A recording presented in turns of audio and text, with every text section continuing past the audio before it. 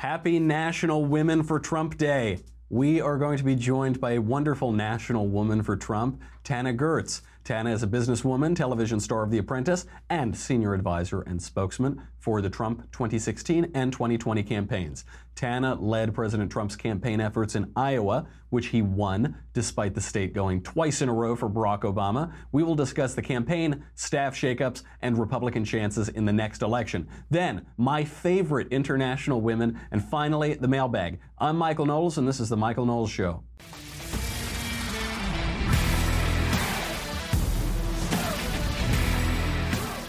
So much to get to today. Before I offend every person in the audience, we should probably thank our sponsor, Skillshare. Skillshare is wonderful. They help us keep the lights on in this place, and it's the perfect tool for 2018, for the modern time and for modern people. The Michael Knowles Show is brought to you by Skillshare, which is an online learning platform with over 18,000 classes in design, business, technology, and more. You can take classes in graphic design, social media marketing, illustration, mobile photography, you name it, they've got it. It's not just, I know you think of those are kind of the main industry ones, but there are also classes on time management, there are classes on hypnosis. I think there are a lot of classes where you might just say, I'm a little interested in this thing, not to help my career, but just because it seems interesting to me. But of course, it's 2018, and you are no longer going to work at the mill and do that for 40 years and then get a pension. That's not how the economy works anymore. You need a lot of skills. You need a side hustle. I've always worked in show business and politics where there are no discernible or marketable skills for anybody. And so it's always important, if you want to be able to make money and be able to pivot in an ever-changing economy, to pick up some skills on the side that can make you useful to an employer or for your side hustle. I really like using this platform. I know a lot of people have written in on Twitter and all of that. They said they have signed up too. It's so simple. It's just, you can either stare at the TV for half an hour a day and just kind of like, and just let nonsense pass through your eyeballs, let Hollywood insanity pass through your eyeballs passively, or you can actually better yourself and develop some skills and also cultivate interests. It's a lot of times, if people ever say, oh, I'm really bored, oh, I'm so bored, I don't know what to do today, I think, well, what have you clearly haven't cultivated something in your life. You should never be bored. You should be constantly cultivating yourself and interests. You can do that on Skillshare. Join the millions of students already learning on Skillshare today with a special offer just for my listeners. Don't say I never did nothing for you. Get 2 months of Skillshare for just 99 cents. For those of you who aren't great at math, maybe you need to take a math course on Skillshare. That is basically free. You get 2 months of this for 99 cents. That is unlimited access to over 18,000 classes for just 99 cents. This is free skills that I'm giving you. This is basically free skills that I'm giving you. Go over there to sign up. Go to Skillshare.com/Michael, M-I-C-H-A-E-L. Again, go to Skillshare.com/Michael, M-I-C-H-A-E-L. That's not how they spell it at coffee shops, but that's how you are supposed to spell it. To start your 2 months now, that is Skillshare.com/Michael, M-I-C-H-A-E-L. Happy International Women's Day, everybody. Sometimes on this show, I'll admit, I can be a little bit dismissive of hashtag activism, this day, that day, Coney 2012, Je suis Charlie, that sort of thing. So instead today, in the spirit of International Women's Day, I will name just a few of my favorite international women. Jewish women I really like, obviously for obvious reasons. English women are great because they have that cute little accent. And also, don't let anybody tell you that English cooking is no good. A nice slice of beef Wellington with that flaky little dough, there are a few things better. And then, of course, the third, Brazilian women, because they're tall and tan and young and lovely. The girl from Ipanema goes walking, and when she passes, each one she passes goes. There you have it, my favorite international women. That's a really wonderful way to start the day. Happy International Women's Day, everybody. This is the top hashtag on Twitter. I'm sure you've seen it. Of course, nobody knows anything about the day. You just see these things on Twitter. You say, oh yeah, it's International what day. Okay, great, yeah, okay. Well, what is the history of this? As with most things that begin with the word international, International Women's Day is socialist nonsense. And it's particularly nefarious socialist nonsense, but we'll get to why later. It changed the 20th century in some ways, so it's really bad. The first National Women's Day was held in 1909 in New York. Guess who organized it? The Socialist Party of America. Not surprising. In 1910, the International Socialist Women's Conference created International Women's Day, finally, 1 year after New York's. Following the October Revolution in 1917, Vladimir Lenin made it a national holiday in the Soviet Union. He made International Women's Day a national holiday. I wonder why communist thugs made International Women's Day a national holiday. It's because on International Women's Day, on March 8th in 1917, an international women's demonstration actually started the Russian Revolution. It started the communist revolution that just destroyed the 20th century. It's a true story. A protest of women textile workers in Petrograd took place. This is commonly cited as the inciting incident of the Russian Revolution. Leon Trotsky admitted that he'd helped plan the protest, but even he was surprised at how widespread its effects were. He wrote, quote, "Meetings and actions were foreseen, but we did not imagine that this Women's Day would inaugurate the revolution. But it did, right from the horse's mouth, right from that communist horse's mouth." The holiday, International Women's Day, was celebrated almost exclusively by communist countries and socialist activists until 1975, when it was adopted by the United Nations. But maybe that wasn't very much of a change, was it? Maybe there's a lot of continuity there. Enough about International Women's Day. On to a serious matter. American Women for Donald Trump. American Women for Trump Day. For that, we spoke yesterday with Tana Goertz. Tana is the former star of The Apprentice, senior advisor to President Trump's 2016 and 2020 campaigns. Let's bring her on. Tana, thank you for being here. Thanks for having me. So you led the Trump campaign efforts in Iowa, which President Trump won in 2016, and it was a big win because Barack Obama won that state in both 2008 and 2012. How did you and he do it? Wow. Well, hard work, that's for sure. We worked so hard. We left no stone unturned. It really came down to we needed to educate the people of Iowa about this man. And in Iowa, we don't have real stars because we don't have professional teams like a lot of states do. So they're not used to having celebrities like Donald Trump come into town and take over. And so it was a process of sort of teetering back and forth with, you are this huge star, but we're going to just water it down for a little bit until they get to love you. Then we'll show them really what you're capable of. And so I've known him for a couple of, well, almost a little over a decade.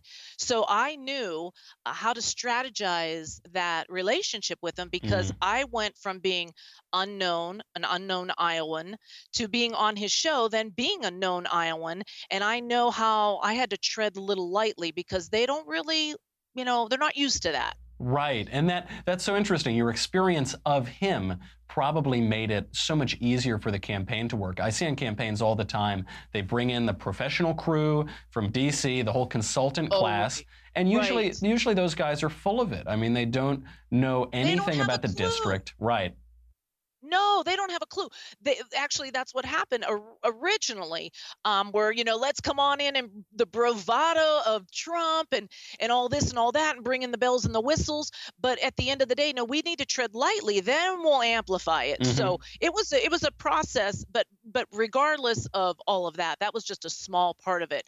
What my role was, because I don't have a political bone in my body. Right. I don't have a gene. My parents weren't, political junkies. So this was a decision that I had to make, deciding, do I want to walk into this arena that I'm not interested in, never had an interest in, but I want to make history with this man, and I know I can sell him to the American people, not only the people of Iowa.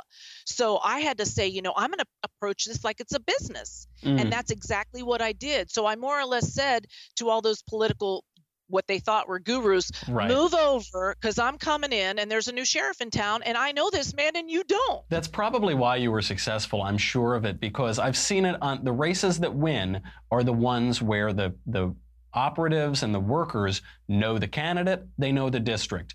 The idea of a political guru, I think, is totally nonsense. And you say you never worked on a political campaign in any capacity. So what made you jump on Trump 2016? Why Donald Trump? Well, I was on his show, and so the only reason is because I knew him. I knew what he was capable of. It'd be like your best friend, somebody going, do you think Michael could, do you think Michael could make that call or what? And they're like, oh my gosh, like I know this man so well, of course. So you were a true believer. You really thought he was the believer. solution to America's problems. Let me tell you what, the minute he came down that escalator, I said, it's over. Like, he's our next president. I bet the farm, and literally I won. I won huge because I knew he was capable of it, because I'd seen him in his boardroom. I'd seen him with his employees. I'd seen him with his family. I know him, stayed in touch with him. I know how smart he is. I know what an executor he is. I knew everything that I needed to know to say, hey, do I want to put my professional speaking career on hold and my business coaching career on hold? Oh, and my little radio show on hold to go make history with the president of the United States? Duh, of course I do. Right. And then I knew if I could get him the win in Iowa, well, first off, he told me I have to win Iowa or I will not be the next president. And I knew if I got him the win here, I'd have a Trump card forever. Right. And, pun intended. I do. Pun intended. Yeah. That, it is a huge accomplishment. Iowa is the state. You got to win Iowa. And what I really like about your story is that you've known this guy for a long time, because it seems to me there's this extremely tedious debate started by Trump's critics on the right, really, over whether Donald Trump is a complete nincompoop, he's a total dolt, as the Never Trump crowd disingenuously mocks. He's playing 4D chess. Those are the two options. His critics on the right, they say he's either a dolt or he's playing 12D dimensional chess. I, for one, don't think it's either. And I am a Trump supporter, and I don't know any Trump supporter who thinks he's playing 12D chess. I just think he's quite good at the media, and I suspect that the guy who has remained relevant for 40 years and succeeded at the highest levels of 4 extremely competitive industries might be smarter than your average schlub. You have known him for a long time. How would you describe the man personally? He's actually the smartest man that I know, and my husband follows right underneath that. And my husband's a scientist, graduated magna cum laude at Florida State. He's a meteorologist, brilliant. So when I say Trump is the smartest man I know, that's not throwing that around lightly. He is 3 steps ahead of everyone. He predicts what's coming. Like all these, I was on TV, I can't tell you how many times defending his quote conspiracy theory, and I'm like, oh, imagine that. That came to fruition. Right. Oh, about the FBI, that. you mean, about the Obama administration using the government to attack his political opponent. Yeah, I mean, everything. It was like, Michael, it went back to back to back. Like, right. Do you think that, he was wiretaped? Do you think this? Do you think everything that he said, and they said they killed me for on national television? And I'm like, no, honestly, it'll come to fruition. It does. So he's not only the smartest man that I know, but he works so hard. And the other thing that I love about him is he does his homework. So if he was going to be on an interview with you, he would know everything about you. He would know where you're from, where you live, if you're single, he'd know everything about you. So he'd come into my state and he'd be like, okay, so who am I going to see here today? And I'd be like, oh, you're going to meet with Governor Branstad. And he'd be like, oh, yeah, he really likes China, right? Okay, and what else about him? And he's done his homework. And the thing else that I love about him is I would also give him cliff notes, literally on the back of a business card. This, do that, watch the swear words, this, that, and literally, and I go, oh, and here was another thing. I was on his plane with him once, and he told me that he spends, it was, I believe, $15 million on John Deere equipment for his golf courses. And I'm like, oh my gosh, okay, stop right there. This is Agri-land. Right. You got to say that out there at that rally. The place will go nuts. And he's like, okay. And he trusts me because I'd never blow him up, right? And he gets out there and he goes, y'all like John Deere, and the place, rah! And he's like, well, do you know I spend $15 million in John Deere equipment? The place went crazy. And guess what? Like overnight, I started Farmers for Trump. We had so many men juiced up about the fact that he spends all that money on John Deere because he trusted me. I told him to say it. He did his homework. And that's the thing. I mean, he's not only super smart, he works super hard. He puts in the time, and he really wants to make a difference. And the other thing that I love about him that maybe nobody has figured out yet is, and I've learned this being a nobody and then becoming famous because of the show, The Apprentice. If the media doesn't make you, the media can't break you. Right. And guess what? The media never made Donald Trump. So there's no way they're going to take him down. He made him himself. All the schmucks that were never known, and you can even, put me in that category. Media's never going to break me. I would never call you a schmuck, Tana. No way. Thank you. No but way. Some of these people who were on the campaign that were just taking a paycheck didn't even probably vote for the man. And I also told them about all those losers. Took a paycheck, didn't even care about him, didn't even work their butt off for him, probably didn't even vote for him. Just another job. Just another job. Don't care, chalk it in halfway, cash it in, do the lazy man way out or whatever. They're on CNN every night trying to keep their 15 minutes of fame. Well, guess what? The media will put them on, let them implode themselves. And now, oh boy, now they're spiraling out of control. Because why? The media built them. That's right. This reminds me of an Andrew Klavan quote about Donald Trump, which is, he who Donald Trump would destroy, he first makes mad. And they do seem to all just blow up and spiral down. And on the hard work, this, especially leading the efforts in Iowa, if anybody's worked on any political campaign before, I've worked on a lot at all different levels. Even if you're working on a dog catcher campaign, it is exhausting, grueling, thankless work. And to watch Donald Trump at the highest level and with unprecedented in modern history, unprecedented opposition, do it with a grin, do it with that kind of Trumpian smirk, and seem to have inexhaustible stores of energy. It really makes you question all of these news reports on CNN that he isn't in good health, or he's rambling or senile or whatever nonsense that they also said about Ronald Reagan. Right. It's so true. Let me tell you what, when we were towards the end, and I knew he was going to win this. When he became the candidate, and we went to the convention, I was like, oh my God, like that, the RNC convention was unbelievable. His family was so amazing. He was so amazing. And then when I knew, like, oh my gosh, this is in the bag, we were wrapping up like Iowa, and we had maybe 3 rallies in one day all across the state. So we were flying in Trump Force One, and we were so hungry. I mean, I know all I had to do was get people there, get volunteers there, hype up the crowd, and hand the mic over to the star, and he wowed everybody, right? So my energy was on a 10, his was on a 12. I only had to do, maybe 5 minutes, where he had to do an hour. We get on the plane. All I wanted was that damn Big Mac that he was putting in front of me. And you know what? Everybody gives him a hard time about the Big Mac. I'm like, you're so hungry. You've exhausted all. You want to eat your Big Mac and your fries, and you just want people to just shut up and let you eat. So this man is taking grief about eating Big Macs. He's working his butt off. He is putting us, he's got a couple decades on me. I got 3 decades on some of these kids that are in the campaign that are just like, what the hell's going on? And I'm like, get out of the way, because this man's blowing people down, and we're going to take this all the way to the White House. More energy than even me. And I just looked at him like, I know what it's like being a professional speaker. When you get on that stage and you see your crowd, man, you light up, and it's not work. You're absolutely right. And I want to know how you think that's translating to 2020. You're on the campaign in 2020. Clearly, you think he's doing a good job in office. I also think he's doing a good job. What do you think the people of Iowa will think? Has he lived up to his promises? Has he lived up to expectations? Are they going to go for him in 2020? At this, obviously, I know it's early on, but at this rate, are they going to go for him? They are. You know why? Their 401ks are growing. He's promises made, promises kept. I keep saying that. When he just came out to Iowa recently, the bottom of the stage, big sign, promises made, promises kept. And he's telling them, this is what I've done. I told you farmers I wasn't going to do this. I told you I was going to save the renewable fuel standard. I told you this. I told you that.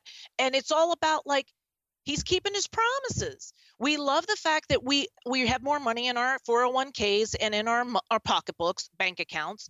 Also, what about jobs? Right. What about the jobs that he's bringing back to America?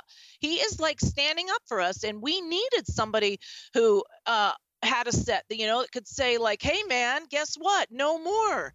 We are not going to be taken advantage of. It's funny because those who have been in the conservative movement a long time or worked on a lot of campaigns or just have their heads in politics, we think, oh man, Trump has been great. We've gotten all these originalist judges on the courts. We've gotten deregulation at this agency and a pivot at this agency and do. But for, I think, a lot of Americans, it's as James Carville said, it's the economy stupid. And what it comes down to is this guy is a pro-growth president. He's a guy who's going to deregulate. He's going to do what works for the American economy. And he's going to prioritize not what kinds of bathrooms people have to use in this state or this. He's going to focus on what Americans care about, which is how their wallets are doing, how much disposable income they have to spend on their families and to plan for their future.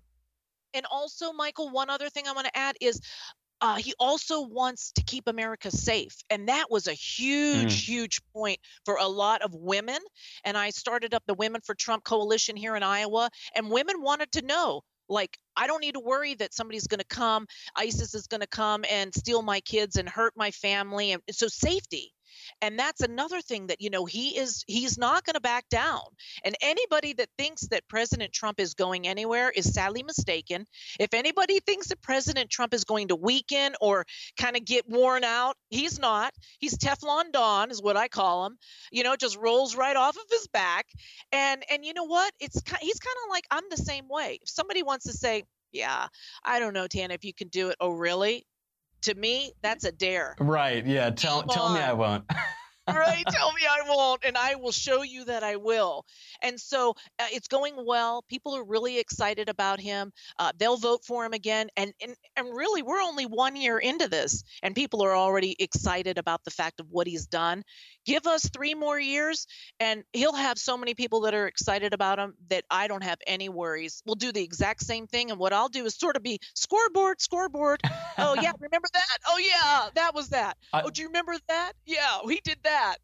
I will say I was so pleased looking at the returns from the Texas GOP primaries, from both primaries, Democrat and Republican. They told us Republicans weren't going to turn out. It was going to be a low turnout.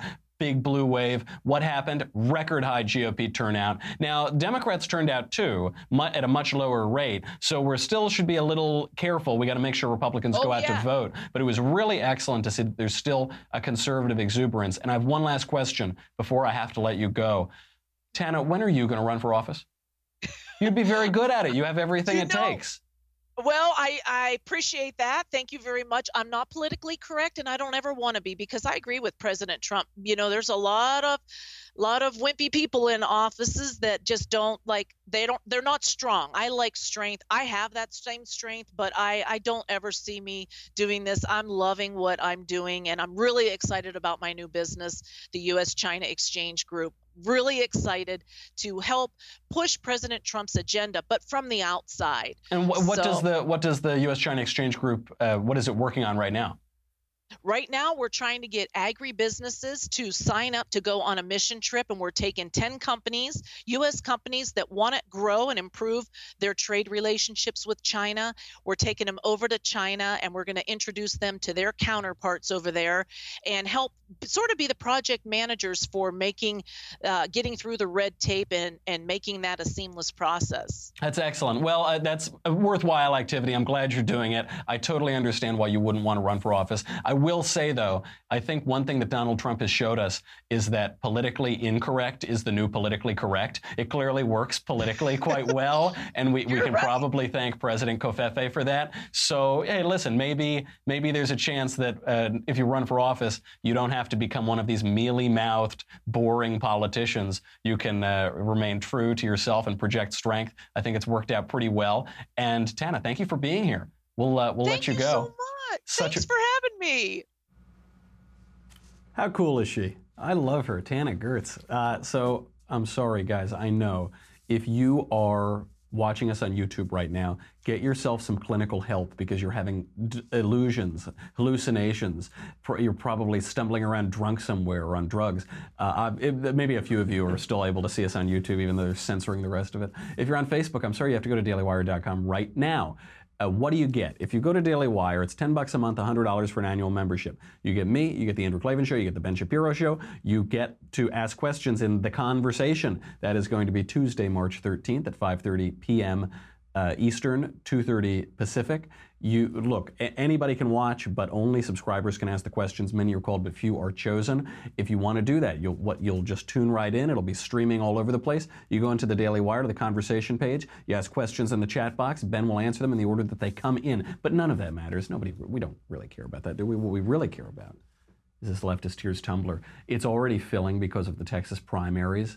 Because the results came out and Republicans trounced Democrats in turnout by, Democrats were 50% lower. So look, if you want to protect yourself and your family, obviously there's a lot of talk about the constitutional right to keep and bear arms. You need to defend yourself. This is the only FDA-approved vessel for salty, delicious leftist tears. So make sure you get it at dailywire.com. We'll be right back.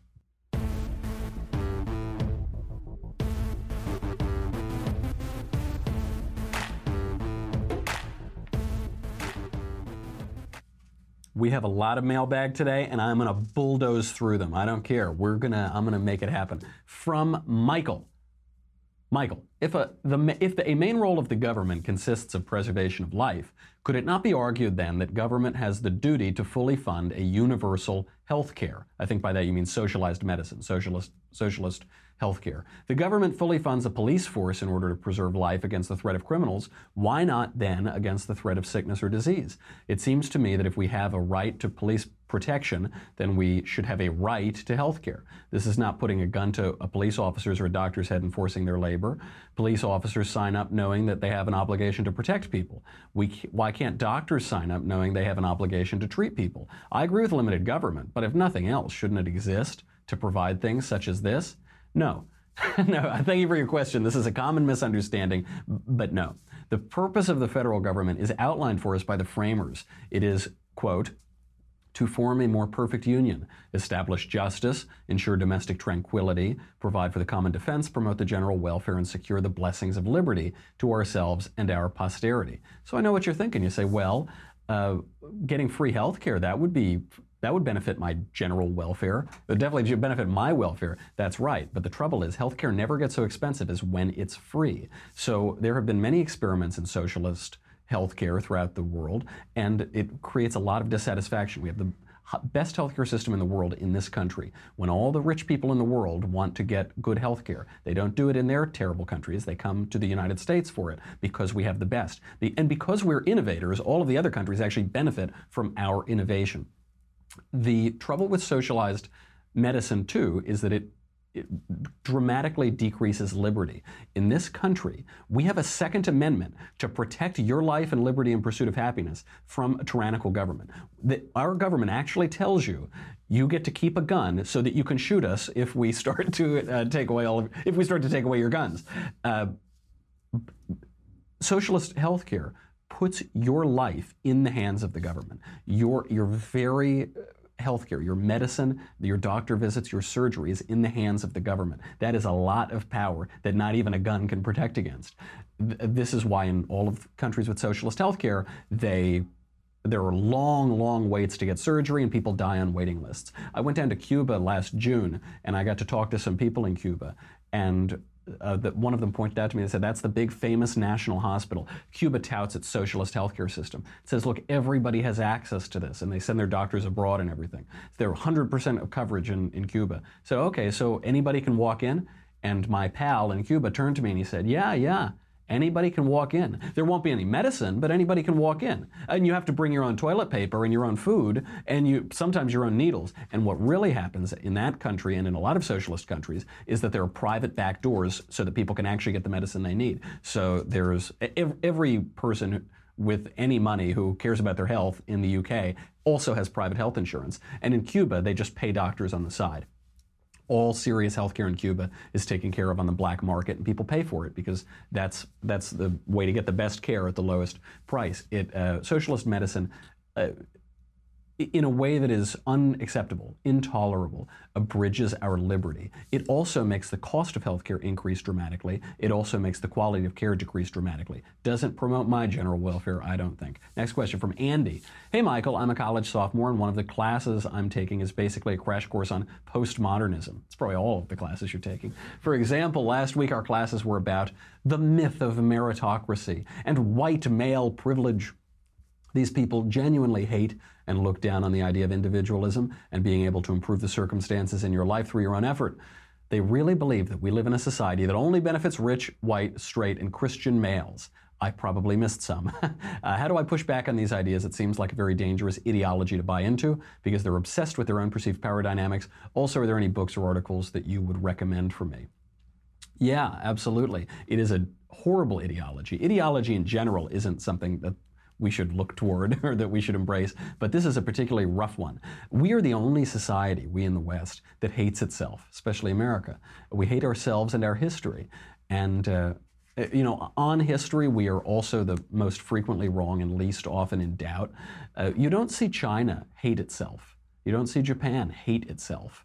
You don't see a lot of countries and a lot of places around the world hate themselves. And yet in the West, we judge ourselves, we are judged by our worst moments, and whereas other societies were told we have to judge them by their best moments. So they always say, in the way they say, well, there was the Spanish Inquisition in the West, there were the Crusades in the West. Mind you, they don't know anything about either of those two events, both of which are entirely defensible, but that'll be a separate episode. But then they'll say, oh, but the Muslim civilization, they had Andalusia. Didn't they? Oh, they had the Neoplatonists. They had, isn't that, they only talk about these fine moments. And they say, oh, well, when Muslim terrorists blow up all of our cities in the West, that you can't mention that. That has nothing to do with Islam. That has nothing to do with their civilization. How dare you? And yet they're holding us accountable for a crusade that happened 800 years ago, which is defensible. It's totally insane. The way to avoid this and to avoid this awful ideology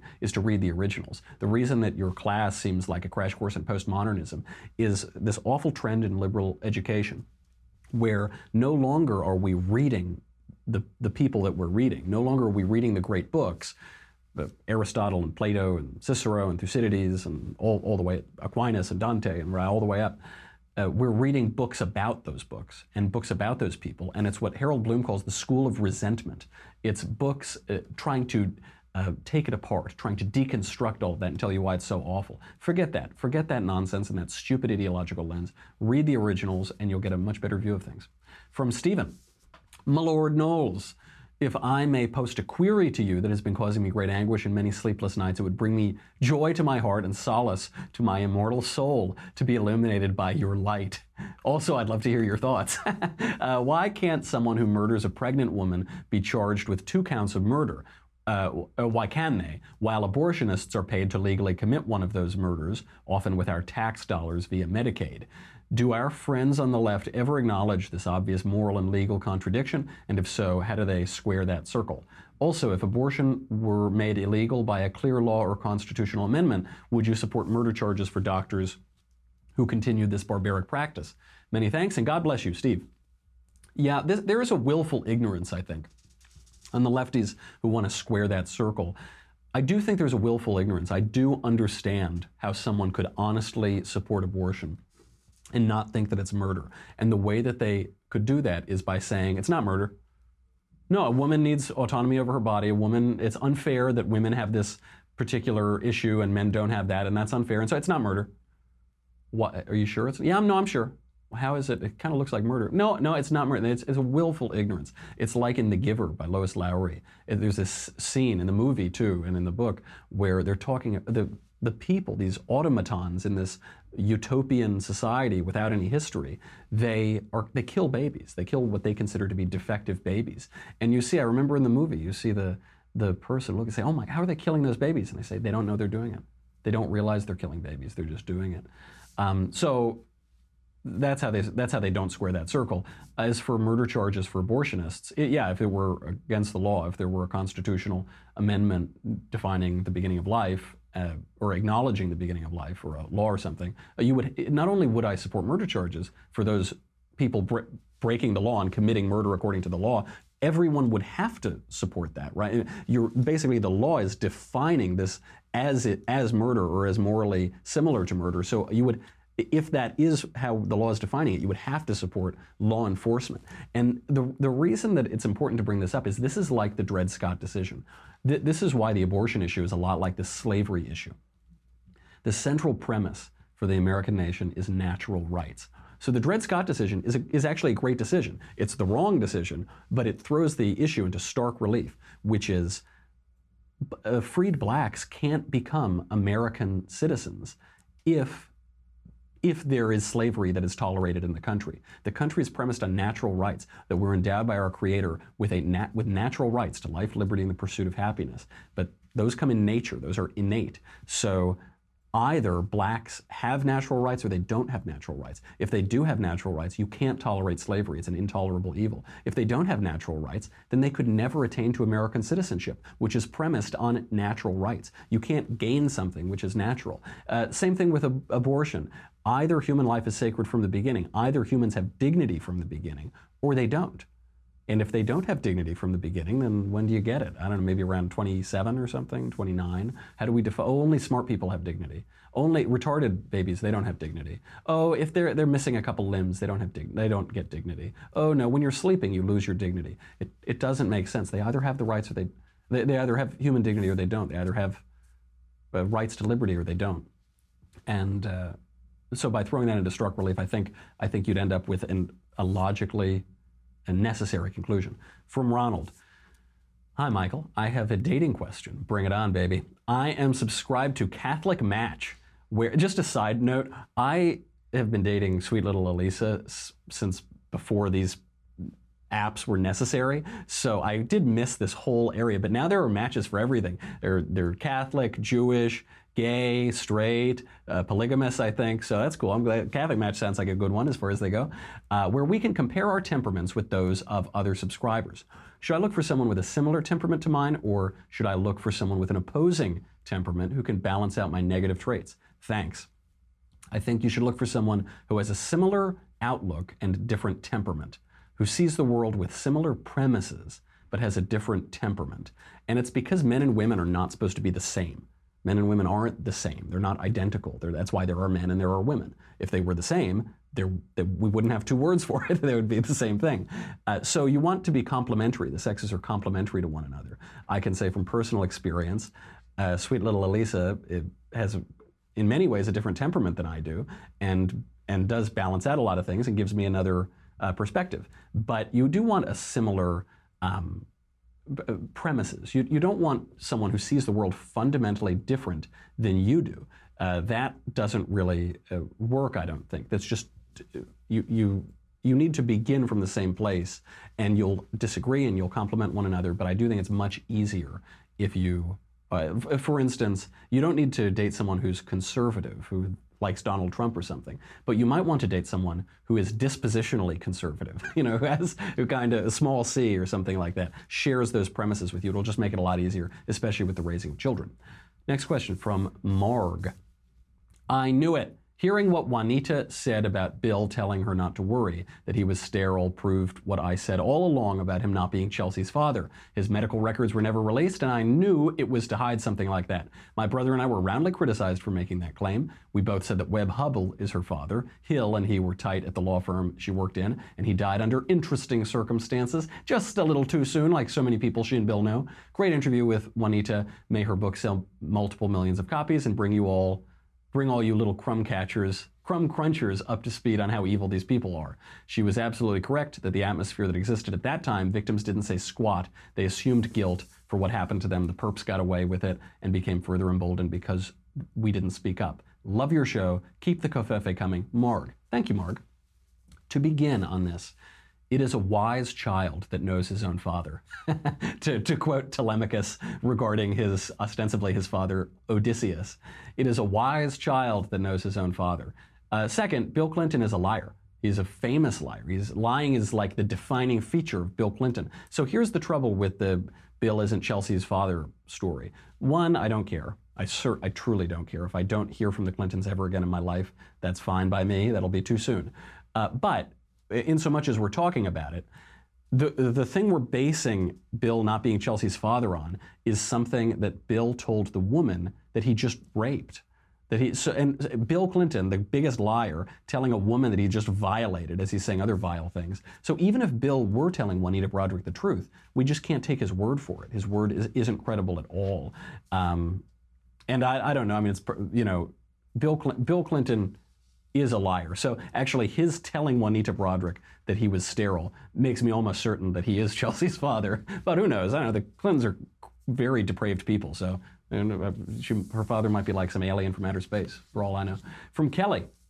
Knowles, you are incrementally converting my husband to Catholicism. Cut it out. Just kidding. But in all seriousness, my husband and I are evangelical Christians. Last night we had a long talk about whether or not we should move to Catholicism because of you. That's very nice to hear. But here's my hesitation. I had Peter Kreeft as a philosophy professor in college, and he explained to us that he converted to Catholicism because for him, the choice was life or death. If he did not convert, he knew he would die. I took this seriously and do not feel that I am incomplete without the Catholic faith, and so I should not convert. Does this seem accurate to you, or is this position more extreme than is warranted? Thanks, Kelly. The latter, it's more extreme than is warranted. I'm very pleased to hear, though, that you're considering coming on over. You know, I also, when I reverted to Christianity, I read a lot of Protestants, and it was in many ways Protestants who pulled me closer, and then I went whole hog into the Church Universal. To paraphrase an Orthodox Jewish friend of mine, to the problem with your dilemma here, theology doesn't care about your feelings. I don't know, there's some guy I know who wanders around the halls here who says something similar to that. I'm reading a book right now that coincidentally Drew Clavin also happens to be rereading by a philosopher named Alistair McIntyre called After Virtue. And in it, McIntyre correctly identifies emotivism as the dominant moral framework of our age. And emotivism is feelings. It's the feelings of the facts don't care about your feelings, right? It's the idea, in some ways it's the facts too, but that's for another episode. It's the idea that ethical and value judgments aren't really statements of fact. Murder is wrong isn't really a statement of fact, but rather they're merely expressions of feeling or preference or attitude. You say murder is wrong, I say murder is wonderful and fun and exhilarating. Who's to say who's right? Who's to say? So the emotivist says when we say things like murder is wrong, what we're really just doing is using a rhetorical technique to mask what are nothing more than our individual preferences. Here's how this ties in to Christianity in America and Catholicism. It seems quite clear to me that in America, it is the individualistic character of Protestantism that has brought emotivism to the forefront of popular culture, this feelings-based pseudo-moral framework. McIntyre coincidentally agrees with this, actually, as do a great many other observers of cultural and intellectual history that we on the right all love, Jacques Barzin among them as well. This is why you can observe it. This is why so many Protestant churches keep changing their minds on foundational moral issues, not just among the countless evangelical churches, but even mainline Protestant churches. Huge splits within just the past few decades, within the Presbyterian Church in America, the Episcopal Church. McIntyre, I'll also point out, converted to Catholicism not long after he wrote his book, fairly shortly afterward, in a way that's reminiscent of G.K. Chesterton, who took a little bit longer but also converted to Catholicism after writing Orthodoxy. I hope that helps. I hope that helps guide you in your dilemma.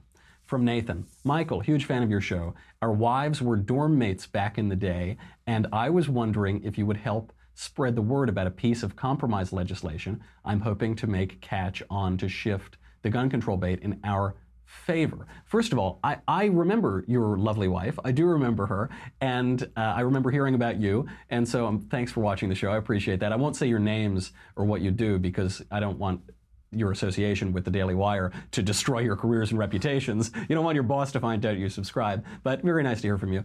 He says, the founders were clear that arms in common use should be available to the public. I propose to restrict access to the purchase of all semi-automatic firearms to the age of 25 when the brain has fully developed. as with rental car purchases, unless having completed a weapons safety course, as the Canadians require. I've been calling it the well-regulated militia bill because the extra training is the desired outcome and not necessarily having to wait until 25. The second part of this bill would be the concealed carry reciprocity for all honorably discharged veterans. Cheers, Bubba. P.S. Get Jeff Durbin on your show to help set your heretical ways straight. I can try to do that. You know, Jeff sounds like a perfectly nice guy and everything, but whenever I want a Protestant to come on this show and punish me for my popery, I usually call Allie Stuckey, and because that's the closest that I ever get to 50 Shades of Grey, so don't deprive me of that. As for the bill, I like the second part, I don't like the first part. There is no constitutional right to rent a car. That's why companies can restrict it to 25, although some don't. I rented cars at a younger age. There's a great company called Rent-A-Wreck, which rents to people below 25. A lot of states like my own already restrict handgun ownership to age 21 and above. California is an example of this. The vast majority of gun deaths are from handguns, though of course 2/3 of those are just suicides. They're not homicide, they're suicide by middle-aged men well over 21. Double 21, triple 21. The media make hay about semi-automatic rifles, but there is no crisis or epidemic in America on this. Semi-automatic rifles are involved in a relatively small number of homicides each year. Mass shootings have been on a steep decline since the early 1990s, as have school shootings, despite what the media would tell you. The mainstream media pretend there's a crisis, that these shootings and these deaths are increasing, that semi-automatic rifles are the cause because they want to take away your guns. They want to take guns from Americans. They'll do it any way they can. The purpose of the Second Amendment is to protect liberty. When the zombie apocalypse strikes, young men are going to be doing the fighting. So they probably should have some experience with guns. As for the suggestion that they can bump the age back down if they just take some safety course or take some gun shoot marksman course, I don't see the logic of that, because what we're saying is that the only way that potential mass shooters can get guns is if we teach them how to shoot them better. But I don't want to teach them how to shoot them better. I would much rather they be bad shots and not clean their guns and have it blow up in their face. That's fine by me. I think we should bar those people from taking safety courses. Largely, the mainstream media premises just aren't true. So my question is, on this bill, why? Why give them an inch? There is a declining problem. What we have done for the last 10 years is working. The American people hate gun control. They've always hated gun control. Democrats always lose elections when they harp on gun control. All of the crime numbers are declining, and the guns that they want to ban are not the issue.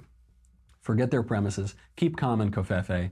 Keep your constitutional rights and covfefe. As for concealed carry reciprocity for honorably discharged vets, yeah, sounds great. Let's do it. Tell your wife I said hello. From Nathan, future Saint Michael. How much more time do we have? We got time for one more? We got time? You can read one more. All right. From Nathan. Future Saint Michael. Thank you. I appreciate it. That's very nice. My question might be more appropriate for Ben, but I want to give you a chance to answer a question that doesn't have to do with Catholicism. That's a first. It's the first one in a while. My wife had a traumatic brain injury 13 years ago. She's physically fine, but her communication ability is severely impaired. She receives federal disability benefits, probably will for the rest of her life unless entitlement rules change. In the early years of her receiving benefits, they were a great help to us. But as my own salary has grown, the benefits are no longer critical to our financial well-being. It's not a lot of money, but it does give us some breathing room in our budget. We have 3 kids. She's obviously a stay-at-home mom. Even if she never had the injury, by this point in her life, she would most likely not be working outside the home in order to raise our children. In principle, we think a safety net is an okay idea, but only in a society with a flat tax. In our opinion, the current tax and entitlement arrangement is a transfer of wealth instead of being a fair social contract. So my question is, how do we justify receiving benefits from an entitlement program we disagree with? The ever-expanding entitlement programs are a huge problem. How do we justify being part of the problem, even if we are legally entitled to the current benefits we receive? What are your thoughts on this ethical dilemma? We will always vote in ways that would reduce entitlement spending, but should my wife voluntarily discontinue the benefit? Also, since we have children, this is no longer a question that only involves us. Turning down money could be irresponsible on our part. Thanks, Nathan. P.S. I know you will one day be declared a saint because every passing day that Ben has not fired you is another miracle. That is too true, man. That is evidence of grace and providence. I'm sorry to hear about your wife's injury. To your question, it's not an ethical dilemma at all. I don't think it's even close to an ethical dilemma. You're probably a better man for agonizing over this, but no, it isn't at all. Do you pay taxes to support entitlement programs that you disagree with? Then you should take the benefits. Of course you do. You're taking the money because you're entitled to it. The problem with entitlements is not that people aren't entitled to it, it's that people are entitled to it and the spending gets out of control. You shouldn't unilaterally disarm. That isn't going to do anything, because then you're just paying into it. You're going to continue to pay and fund these programs for other people to take out. Other people are going to take it out, I promise you that, and the problem still won't be solved. This is a tactic of the left they do somewhat frequently. They try, because we have standards and they have nothing but double standards. So we have standards. They say you have to live up to that standard, even if the framework of the country, even if the framework of policy undercuts that. But you should do it anyway, and it's of no benefit to anybody. It's just a tactic used by lefties. Absolutely not. Take the benefit and continue to vote for entitlement reform. We need entitlement reform. I'm not sure if this would even affect really your family's situation here, but we do need Medicare, Medicaid, and Social Security reform. That's not going to happen because you punish yourself and your family and decide not to take money that you've already paid into. Absolutely not. I understand the feeling that you don't like taking money from the government, but that's what's so insidious, is we live in a country with this massive expanding entitlement program. The problem isn't that you're getting a check. The problem is that we have a massive entitlement program. Attack that. Don't create separate rules for you that other people don't have to follow. It won't help anybody. Hope that helps. That is our entire show. Make sure over the weekend that you listen to Another Kingdom, Andrew Klavan's narrative podcast that I perform all the roles in. It is all out there. You can binge the whole thing, all 13 episodes. We are hard at work on season 2. And by we, I mean Drew is writing it, and I am smoking cigars and drinking. But he's writing it, so we are, and we're a team, so we're hard at, I'm smoking a lot of cigars and drinking a lot. So go over there, make sure you listen to all of that, and I will see you on Monday. I'm Michael Knowles. This is The Michael Knowles Show.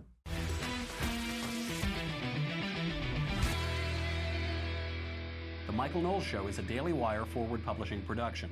Executive producer, Jeremy Boring. Senior producer, Jonathan Hay. Supervising producer, Mathis Glover. Our technical producer is Austin Stevens. Edited by Alex Zingaro. Audio is mixed by Mike Coromina. Hair and makeup is by Jesua Olvera. Copyright Forward Publishing 2018.